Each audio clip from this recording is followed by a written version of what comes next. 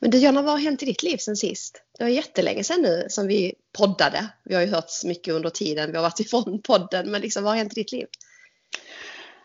Ja, alltså jag har ju fyllt 40. Jag känner att det är det största som har hänt mig sedan vi poddade sist.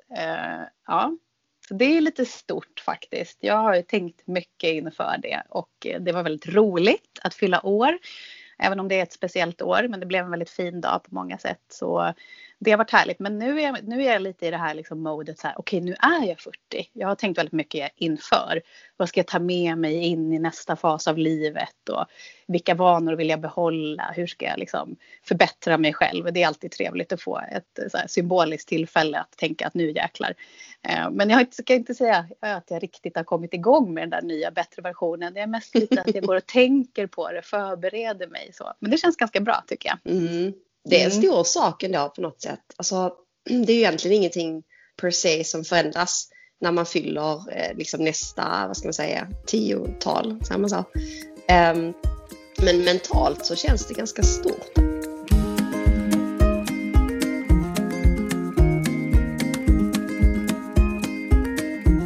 Jag tycker 40 känns mycket större än 30. Men så kanske vi kommer känna genom hela livet. Att man tittar tillbaka och tänker så här, nej vad fan, 30 var ingenting, 40 var ingenting.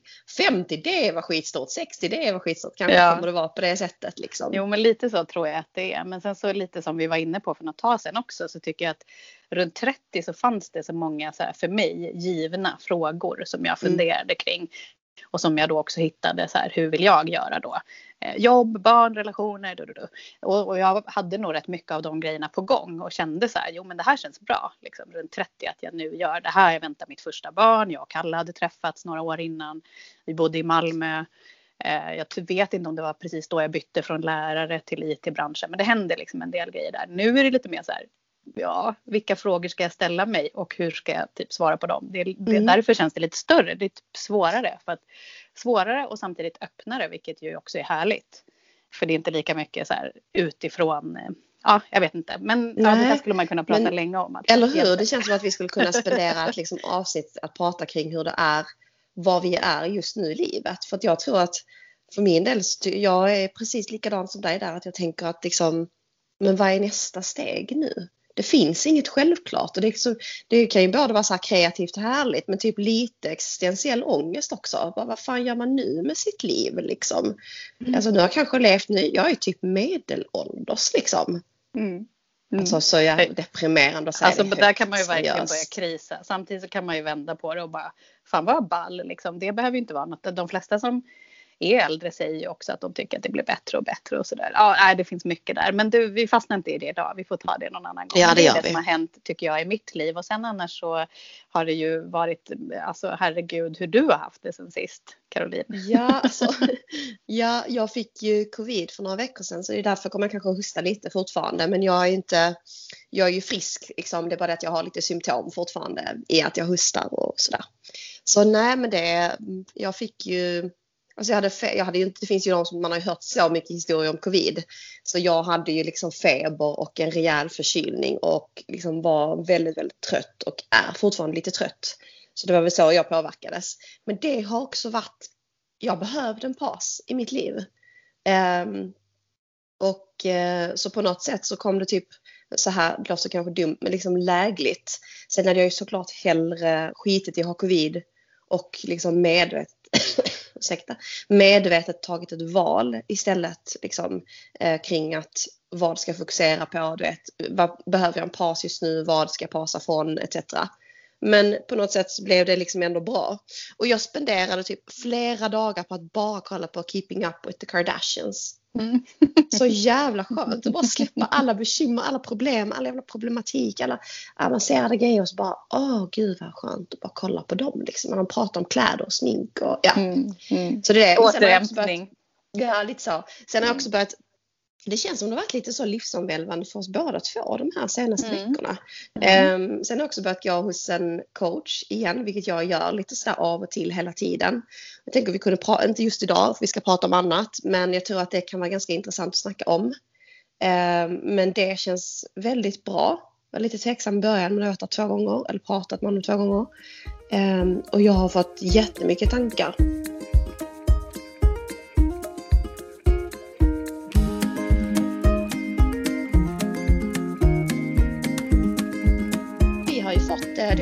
roligt när vi får lyssna frågor. Vi blir superglada då. Och det är superspännande. Men vi har fått det lite så här kring professionalitet och hur man kan liksom agera i vissa situationer och sådär. Och då har jag tänkt kring just det här att vara professionell och liksom ta ansvar för sitt arbete.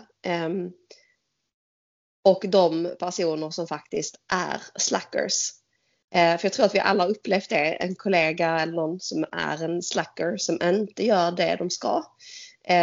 Och jag tänker att vi kanske kan prata om det idag. Liksom, hur kan man hantera en sån person som liksom inte gör vad de ska och också som jäkligt ofta bara lämpar över på andra. Eller nej, de delegerar inte heller utan de låter andra liksom göra deras skit för att de liksom bara är frånvarande.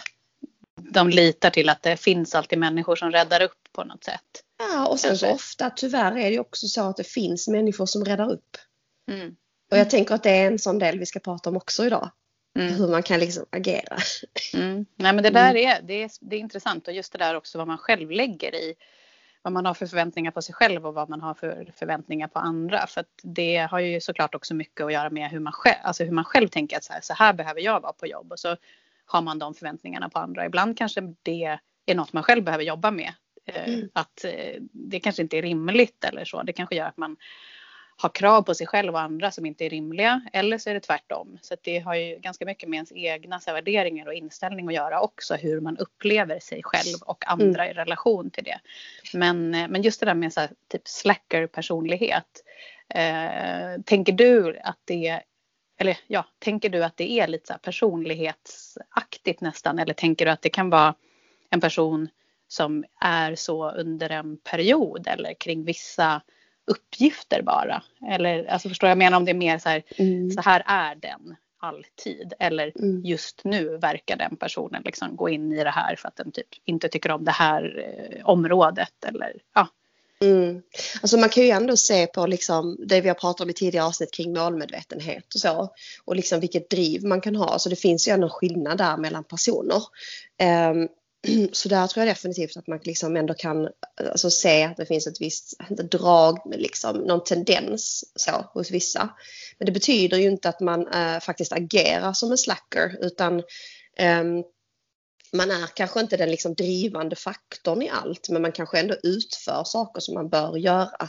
Men jag tror ändå så här i grund och botten tror jag väldigt gott om alla människor. Jag tror att så länge du är på rätt plats, så länge du gör rätt sak och du får liksom, du har de förutsättningarna som du behöver så är du inte en slacker. Det är typ min grundinställning. Det är ett symptom på någonting på något sätt. Ja, exakt. Sen är det klart att någonstans i samhället kan man hitta människor som typ inte ens vill jobba. Alltså det är klart man kan hitta det liksom, och det är klart man kan hitta på någon arbetsplats att det finns någon som alltid beter sig så om man undrar, fast de byter roll och chef och förutsättningar så beter de sig alltid så. Men generellt sett så tror jag men har du varit med om något så här, alltså exempel där du har upplevt att någon kollega då har liksom haft de här dragen som du har behövt på något sätt hantera eller relatera till? Ja, det har jag. Alltså i olika situationer. Men en situation var att vi, som jag kan liksom så här kort berätta om utan att nämna alltså företag och liksom vem jag pratar om. Men det var ju kollegor liksom i ett team där vi skulle leverera ihop. Och det var ganska toxic environment liksom i det teamet. För det var konflikter, mycket maktspel, alltså öppna konflikter också. Det var inte det här, du vet, varför säger inte han det han tycker i det mötet? Skitstörigt. Alltså det var inte det, utan det var liksom vi skriker på varandra. Det var så. Personerna är i samma rum och skriker på varandra. Ja, och skriker på varandra liksom. Alltså du vet, det var liksom den typen av konflikt. Både jättemycket underliggande men också liksom de var, konfronterande mot varandra på ett aggressivt sätt. Men där var jag en av dem som han snackade mycket. Så att det lät bra men det var svårt att se igenom alltid det han snackade om. Och gjorde egentligen inte, alltså det man egentligen kunde se det var att det var mycket snack. Han liksom var duktig på det här politiska. Men sen när man väl skulle titta på det han producerat så var det typ ingen tyngd i det han hade producerat. Så att det var väl mitt relativt sena, eller säger jag, närliggande liksom exempel kring det. Men hur liksom på vilket sätt blev du drabbad av det? Du sa att det var i ett team med liksom en jobbig stämning. Fanns det något ansvar på dig att hantera det här? Hade du en liksom teamlead-funktion vid det tillfället? Nej, men jag var projektledare. Så det drabbade mig att jag inte kunde leverera. Och alltså jag har faktiskt tänkt mycket på den situationen. För ofta är det så. Alltså, när saker och ting händer så har man ju också, man har alltid en del i det som händer på något sätt. Och där det påverkade ju mig så i att det var en skitviktig leverans och en väldigt liksom stor och kostsam etc. leverans. Så det påverkade mig i den bemärkelsen att driva något sånt. Jag var ganska ny på den arbetsplatsen också. Driva något sånt med den typen av liksom kollega gör ju att man blir extremt stressad. Jag blev extremt stressad. Jag blev väldigt frustrerad. Jag blev typ arg. Men jag brukar inte visa jättemycket ilska alltid kanske på en arbetsplats. Men irriterad etc. Och jag tror att jag tror så här i efterhand att liksom, jag hade kunnat vara mer direkt mot den personen kring detta här. Jag tror att och det är inte alltid lätt. Alltså man ska inte skylla sig själv i efterhand. Vi gör saker. Det är okej. Men nästa gång ska jag försöka få ögonen på vad det är som händer och sen vara mer direkt mot den personen. Och varför tror du att det hade varit viktigt? Eller liksom, hur blev det istället och vad tror du hade blivit annorlunda om du då hade gjort det så här med liksom, när du har möjlighet att titta tillbaka? För hur blev situationen? Liksom, alltså det är ju en jätterelevant fråga, för jag är helt ärligt nu när du säger så tror jag inte något hade förändrats av att jag hade varit direkt med honom. Nej. Egentligen. Alltså det hade nog bara varit mitt eget samvete. För jag hatar att känna minsta lilla att jag går bakom ryggen på någon. Och det slutade med att jag gick till personens chef. Som jag då kände ju. Men den chefen tog inte itu med det. Så då slutade det med att jag gick till HR. Okay. Ja, för jag tänker, för det där är ju också så apropå så här, vad kan man göra i en situation där man känner att så här, det här är inte fungerande. Det är klart att man kan, som du säger, titta på så här, vad har jag för möjligheter att påverka och hur kan jag liksom bidra eller försöka hjälpa till i att förändra. Men det kan ju finnas massa olika skäl till varför man inte väljer att göra det. Och också om man inte har ett formellt ansvar så kan det också vara svårt att gå in och göra sådana typer av grejer, eftersom man då känner lite så här, men då tar jag mig ett ansvar som jag inte har, och det finns ju också andra som har ansvaret, så då kan det också vara rätt att gå till de personerna som då ska agera. Så jag tycker att det är inte helt liksom glasklart heller, men för ett råd är ju faktiskt att hellre än att man stannar för länge och tänka så här, hur ska jag hantera det här, så är det ju bra att signalera till ansvariga chefer.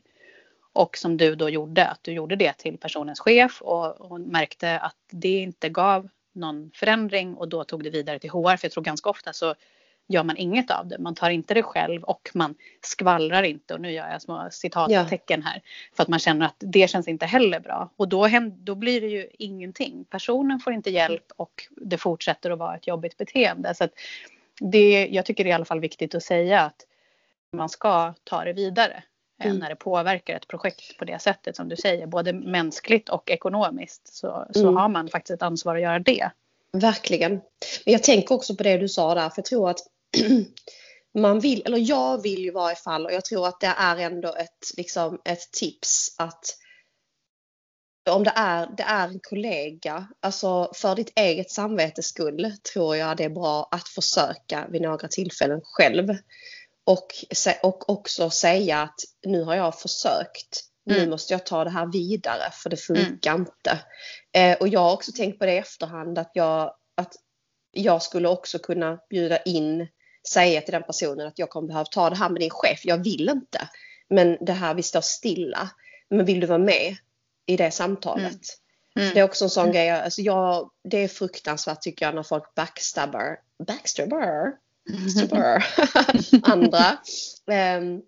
Så att jag håller med dig till fullo. Jag vet att jag i den situationen väntade helt för länge. Och liksom ville att de skulle lösa det själv. Ville att jag kunde typ lösa det fast jag inte hade det officiella ansvaret. Men så att det är ju ändå någonting som att så här, ett steg är faktiskt att bara prata. Alltså rannsaka dig själv tror jag är ganska bra. Så här, vad är det i stationen som inte funkar? För ibland kan det ju vara så också att du vet att man kanske är på en plats där man själv är stressad. Så att man är liksom lite extra dömande. Och att det är någonting i den personens beteende som triggar en. Och det kan ju hänga ihop med liksom hur man själv mår och var man är just nu och sådär.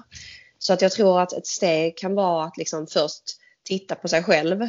För att se så att inte det ligger, vilket är ju skitsvårt. Men så att det inte ligger så här bakomliggande känslor och tankar kring synen på den personen. Så det är väl ett steg eller ett tips egentligen tycker jag, rannsaka dig själv lite. Och när du säger det så kommer jag också tänka på så här, när det gäller konflikthantering och medling som vi har jobbat med en del på där jag är idag och fått hjälp liksom utifrån med experter just kring hur man jobbar förebyggande med det. Och då kommer jag tänka på en så här, det är i och för sig ganska klassiskt där när man ställer samma fråga till sig själv flera gånger om, men om man ska rannsaka sig själv och titta på varför är det här ett problem så kan man just säga det till sig själv flera gånger. Varför är det ett problem att den här personen gör som den gör? Ja, men så svarar man på det. Det kan man gärna göra skriftligt också. Det är ganska bra. Så här. Ja, så skriver man ner det. Okej, varför är det ett problem?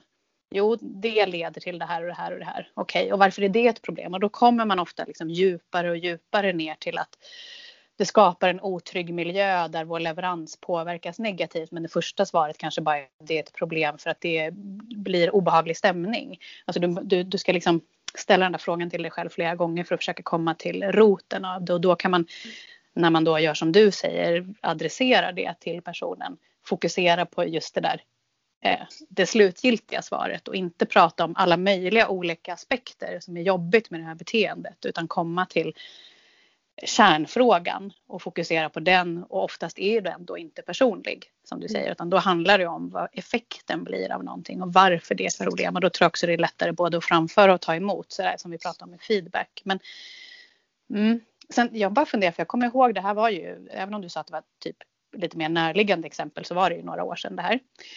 Och jag minns det och det enda det som jag funderar på är, jag har ändå ett minne av att du gjorde en massa olika saker för att förändra situationen.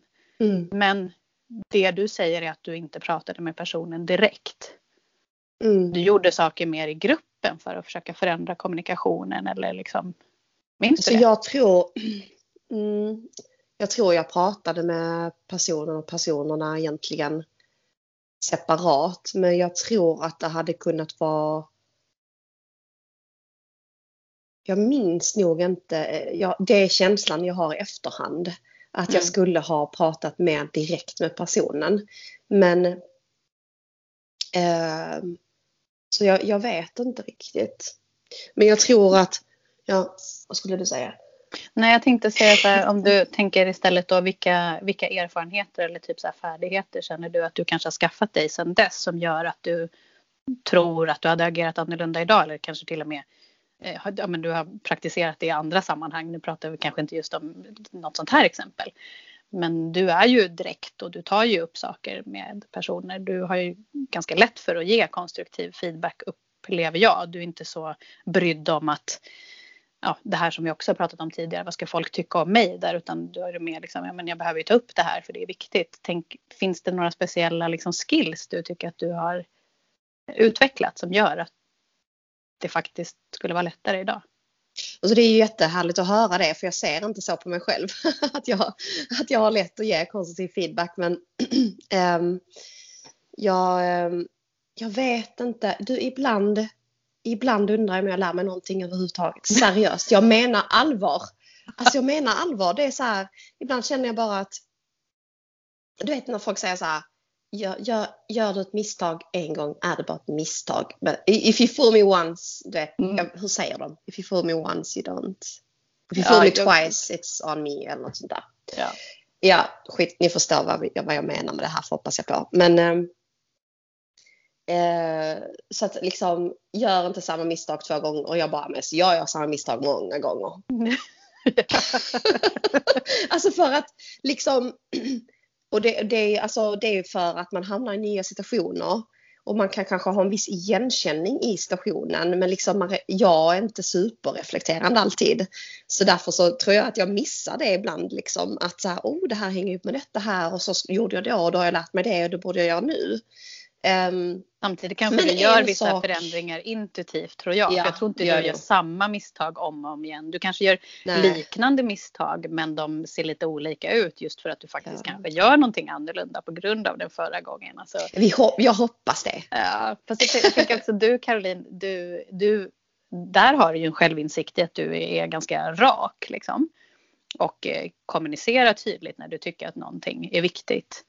Och det är där jag menar att det hänger ju också ihop med att kunna ge konstruktiv feedback. För det är ju något du gör hela tiden. Även om det inte handlar om att ta en person till sidan och säga jag upplever dig liksom som en slacker på jobbet. Och det på alltså den biten så ger ju mycket feedback i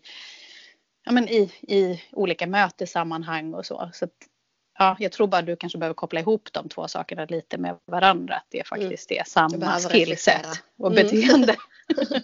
Du gör det till mig, Jonna. Så härligt. Ja, men en sak som jag tror som jag skulle ändå vilja ge ett liksom säga vad jag tycker är bra. Det är att ställa sig frågan var hör ansvaret hemma?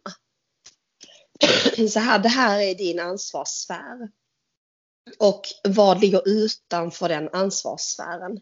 För jag tror att vill man väl, man är ambitiös, man är driven, man liksom vill det bästa för bolaget. Så ibland är det lätt att glömma bort det.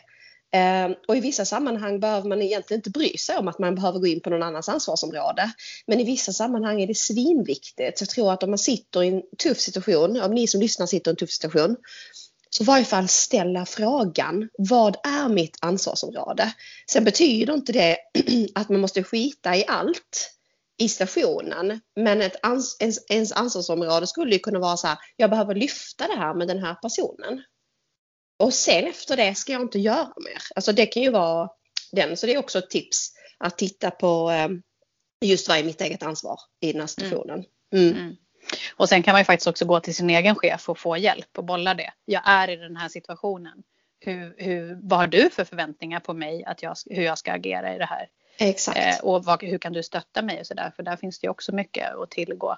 Men du, det här med att vara professionell då. Liksom, vi kan ju konstatera att det kanske inte känns som så här, ett sätt att vara professionell på jobbet är att typ inte göra det man ska göra och låta andra göra det åt en. Har vi liksom fler tankar om hur man... Alltså, vad är din bild av att vara professionell? Vad är det för beteenden man ska ha liksom? Ja, jag tror att du och jag har lite olika syn på det där. Men alltså för min del så tror jag den grundläggande kärnan i detta här är ta ansvar. Det är min grundläggande del. Gör du det så kan du få göra grejer som jag kanske inte känner så här, det här är inte superpeppande liksom för kulturen och miljön här. Men du tar ändå ansvar för det du gör. Så jag tror att för min del är det liksom nummer ett. Men det är ju hur en person liksom ska agera så på något sätt eller bete sig eller vilket ansvar de tar. Så det är inte så här specifika beteenden kanske. På vilket sätt menar du att du tänkte att vi hade olika bilder? Nej, men vi pratade lite om det här så jag vill höra, vad tycker du, Jonna? Vad ska man tänka på för att liksom uppfattas professionell eller vara professionell på en arbetsplats? Ja, men jag tror att jag har ganska många så här grejer, alltså små grejer som jag tycker är viktiga, som handlar ganska mycket om hur man beter sig i gruppen. Alltså det ena är så här, hur är du professionell kring ditt ansvarsområde? Alltså hur tar du ansvar och följer upp dina mål, gör det du ska, levererar. Så det är mer liksom på alltså så här, hur utför jag mitt jobb? Hur levererar jag? Att det är viktigt att ta ansvar där och se till att om det är oklart vad målet är så är det mitt ansvar att se till att tydliggöra det och så vidare. Men sen när det gäller att vara mer så här, bete sig professionellt så tänker jag på allt från hur startar du din dag tillsammans med dina kollegor? Om det är på ett kontor eller om det är en digital miljö. Börjar du dagen på ett trevligt sätt? Hälsar du på folk? Är du liksom bidrar du med en trevlig stämning? Ser du till att komma i tid till möten? Har du kläder som passar sammanhanget? Hur tänker du på ditt språk? Vilka saker skämtar du om och inte? Där tror jag att jag har en ganska så här, traditionell och kanske lite strikt syn på vad som är professionellt. Om jag jämför med vissa av mina kollegor som väldigt mycket har en mycket mer avslappnad attityd och tycker att jobbmiljön gärna får likna en hemmiljö på ett sätt i att man är mer familjära och avslappnad och sådär. Och jag kan tycka det är härligt, men jag kan också tycka att det är svårt att förhålla mig till för att jag har lite mer av det där traditionella i mig. Så att ja, det är liksom som på 2 olika nivåer. Jag vet inte riktigt vilken av dem du egentligen frågade efter. Nej, men jag håller med dig om att jag tycker själv inte om en liksom arbetsmiljö där det blir för mycket känslan av hemma, eller att man jag tycker ändå om att liksom, nu går vi in i en professionell miljö och du får jättegärna vara en hel människa i den här miljön. Det hoppas jag verkligen att du är. Men det finns vissa delar, du beter dig inte på jobb som du skulle göra med din egen familj. För det är en professionell miljö och du får lön utbetald för att vara här och göra ett arbete. Så det finns ju ändå en distinktion mellan hur man beter sig i hemmet eller familj och sådär. När jag tänkte mer på det här, till exempel det här med att du vet, men att komma i tid, liksom vara förberedd på möten. Och en sak, snälla sluta kolla mobilen hela tiden på möten. Alltså ibland sitter folk, jag menar ibland behöver du göra det. Men vissa sitter och bara typ scrollar. Man bara säger, men varför är du på mötet? Vad är poängen med att du är här? Det är ingen mening att sitta med här. Alltså faktiskt. Nej, jag håller med. Så det är en sån grej som jag absolut inte tycker om. Men jo, det var det här med, du vet, när man kommer och säger hej på morgonen och liksom man ska bidra med en härlig stämning och så. Och vi är så himla olika där. Jag uppskattar definitivt när folk kommer att de säger hej. Men alla är ju inte heller, alltså både du och jag är extroverta personer också. Så vad tycker liksom, om man är väldigt introvert till exempel, är det den typen av miljö man trivs bäst i? Att man behöver komma dit och säga hej, god morgon allihopa, gå förbi, hur är läget idag? Alltså det liksom, där vantrivs kanske en människa som inte, så där kan jag känna lite så att där vill jag hitta någon typ av balans där jag bara känna dem och vet att den här personen är så här. Så de menar inte någonting med att de inte typ säger hej eller går in med liksom en hoodie över huvudet, utan liksom de är på det sättet. Och de trivs i den typen av liksom, miljö själva. Men däremot, sitt inte och scrolla på ett möte, kom i tid, var förberedd, var delaktig. Alltså sådana grejer tycker jag är svinviktiga. Nej, men jag förstår vad du menar. Det är klart det finns en liksom, man är olika där, det får man ha respekt för. Jag tycker ändå att det är en så här hyfsgrej. Du behöver inte säga hej och stå och snacka och ha ett långt liksom, jag är själv ingen morgonmänniska till exempel, tycker inte så mycket om att stå och babbla för mycket på morgonen. Men jag tycker att det är liksom grundläggande hyfs att på något sätt så här, uppmärksamma en annan människa i rummet där du går in genom att möta blicken och säga hej, det krävs inte mer. Liksom. Jag tycker det är ohyfsat att inte göra det. Men jag förstår att det är olika ansträngning för människor att göra det. Det har jag verkligen respekt för. Att för vissa är det ingenting. Och för andra är det någonting som de kanske kan ha ångest inför när de går in på kontoret. Och då är det jätteviktigt att man kan få hjälp med det. Eller hitta i så fall möjligheter att, ja, jag vet inte.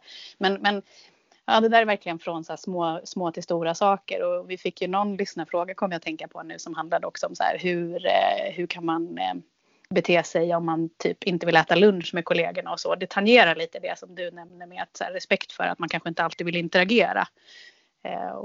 Och det tänker jag, det ska man självklart inte känna att man måste göra. Men har du något tips, Caroline, på hur man kan så här, på ett schysst sätt signalera om man ser att kollegorna sitter och käkar lunch och jag vill inte göra det, men jag vill ändå inte uppfattas som otrevlig eller oprofessionell genom att bara sätta mig med hoodie uppe och lurar på mitt bland de andra, eller ja, skulle du säga det? Känns som att du svarar på den frågan själv genom att du ställde frågan.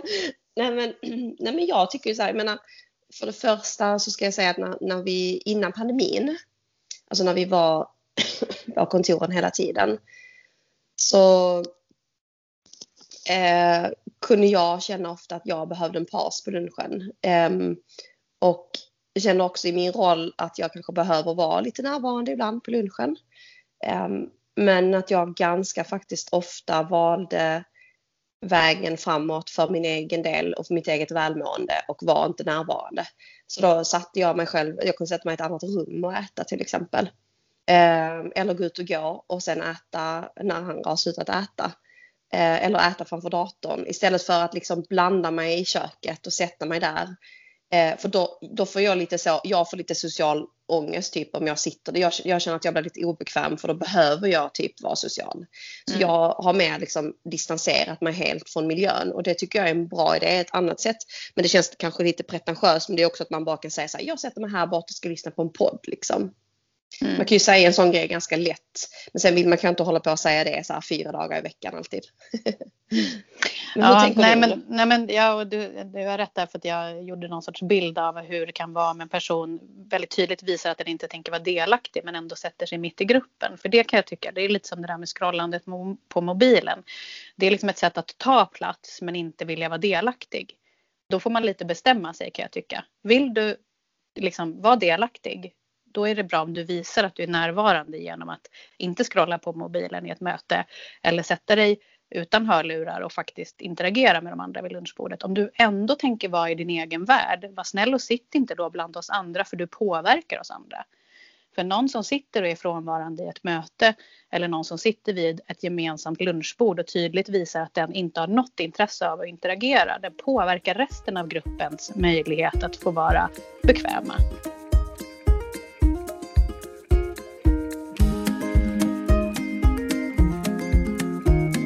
Vi har ju pratat om så här, någon grej liksom ut där jag har upplevt en riktig slacker. Jag tror att vi alla har upplevt det. Alla som lyssnar och vi också så här, slackers på jobb. Men vi har liksom pratat lite kring så här, vilka tips har vi? Du vet, titta inåt. Du vet, fråga dig själv liksom, varför är det här irriterande? Ställ den här frågan då. Som du sa, hur sa du det nu? Ja, men vilket problem skapar det här? Varför är det ett problem? Och sen ställa samma fråga flera gånger. Exakt, jättebra sätt att liksom utvärdera situationen på. Och liksom, låt inte känslorna få blandas in för mycket utan vara konkret med personen och vara ganska direkt. Gör absolut inte deras arbete. För du kommer bara gräva din egen grop. Det är ingen som kommer tacka dig för att du gör deras arbete. Alltså helt ärligt. Ingen. Du får inte högre lön. Du får liksom inte större uppskattning på något sätt. Så att skit i det.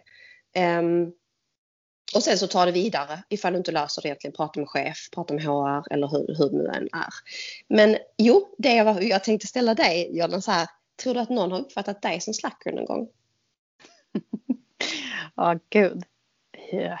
Alltså, nej, spontant vill jag säga nej. För att jag tycker att jag har ett större problem i att jag kanske ibland tar på mig andras uppgifter än att i så fall ge direkt feedback och låta bli det, än att jag inte skulle göra mina egna. Men självklart, alltså det här med självinsikt är ju alltid extremt svårt.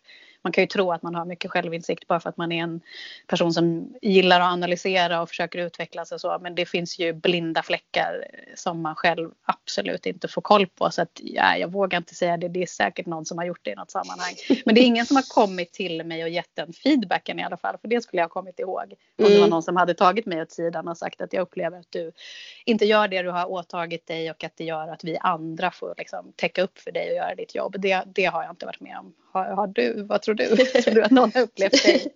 Ja, men det slår mig nu när vi pratar om det. För att jag menar det här, det finns ju de som uppenbarligen skiter i det de ska göra.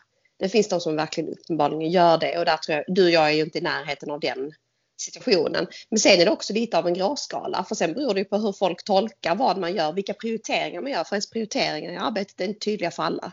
För jag går inte omkring och säger så här, du liksom här borta, du som är projektledare. Jag prioriterar mitt jobb så här, så du vet. Alltså jag går inte runt och säger så till folk. Så därför kan de ju titta på mig och tänka så här, varför gör hon inte det här? Så därför tänker jag att det är säkert någon som, jag tror att det finns folk som har tänkt det om mig i vissa av mina ansvarsområden i någon roll någon gång, att jag inte har gjort liksom det jag ska. Framförallt faktiskt när man har mycket på sitt bord, för då måste man prioritera bort en hel del grejer. Och då kan det upplevas. Och en annan grej jag också tänkt på, det är det här med när man delegerar. om man är väldigt tydlig att man delegerar, då upplevs det nog inte som att man är slacker. Men om man är otydlig i att delegera och man har pratat lite om det, så börjar de jobba med det. Då kan man ju uppleva som att man är lite slacker, tror jag. Ja, och en annan sak som jag kommer att tänka på nu när du beskrev den situationen, det är det här, nu jobbar ju vi båda i konsultbolag. Och där tror jag också det är väldigt vanligt, och det känner jag igen både från så här mitt eget perspektiv när jag framförallt jobbade i kundleveranser. Då minns jag väldigt mycket hur jag tänkte på de som hade ansvarsroller. Så här, vad gör de egentligen? Och det tror jag säkert att det är folk som tänker om det jag gör nu. Därför att är man i kärnverksamheten och levererar, då undrar man, vad gör de där? Liksom, det är ledningsgruppsmöte och det är rapporter hit och dit och den har det ansvaret. Men så här, hallå, det är ju vi som levererar och vad gör de? Och det kanske inte är släcker på det sättet, men ett ifrågasättande av, och som du säger, det är ingen som ser exakt hur man prioriterar och vad man gör. Därför behöver man i så fall vara duktig på att berätta. Och då menar jag inte så här, jag gör allt det här och lista liksom, utan mer avrapportera så att verksamheten ser och ser framsteg och också liksom får en bild av att men det här hjälper ju oss. För då tror jag man minskar den risken att folk tänker så. Vi kan konstatera att vi egentligen inte är slackers, men det finns nog möjlighet att folk kan uppleva det i vissa situationer.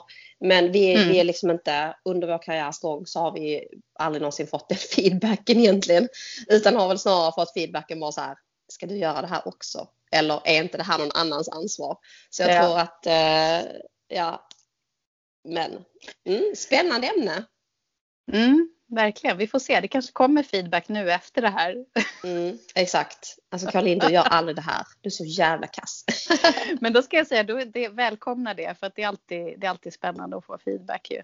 Verkligen. Säger du med ett konstigt uttryck på ögonen. Gjorde jag? Vi får se. Det beror på som sagt vilken feedback som kommer. Om det är trevlig feedback, då är det helt okej. Då är det bara att komma med feedbacken helt enkelt. Men vet du vad jag tänkte på, Caroline? När jag sa det.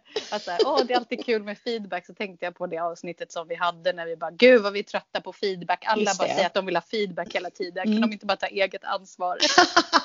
Så jag kanske inte ska vänta på feedback. Jag ska gå och fråga om det är någon som upplever att jag inte gör mitt jobb helt enkelt. Du får gå fram. Eller om det är någon som är beroende av mig. Upplever du mig som en slacker? Jag vill bara veta. Jag tycker faktiskt det är en del av hur man hälsar på varandra på morgonen. Exakt. Tycker vi ska ställa varje morgon. Ja.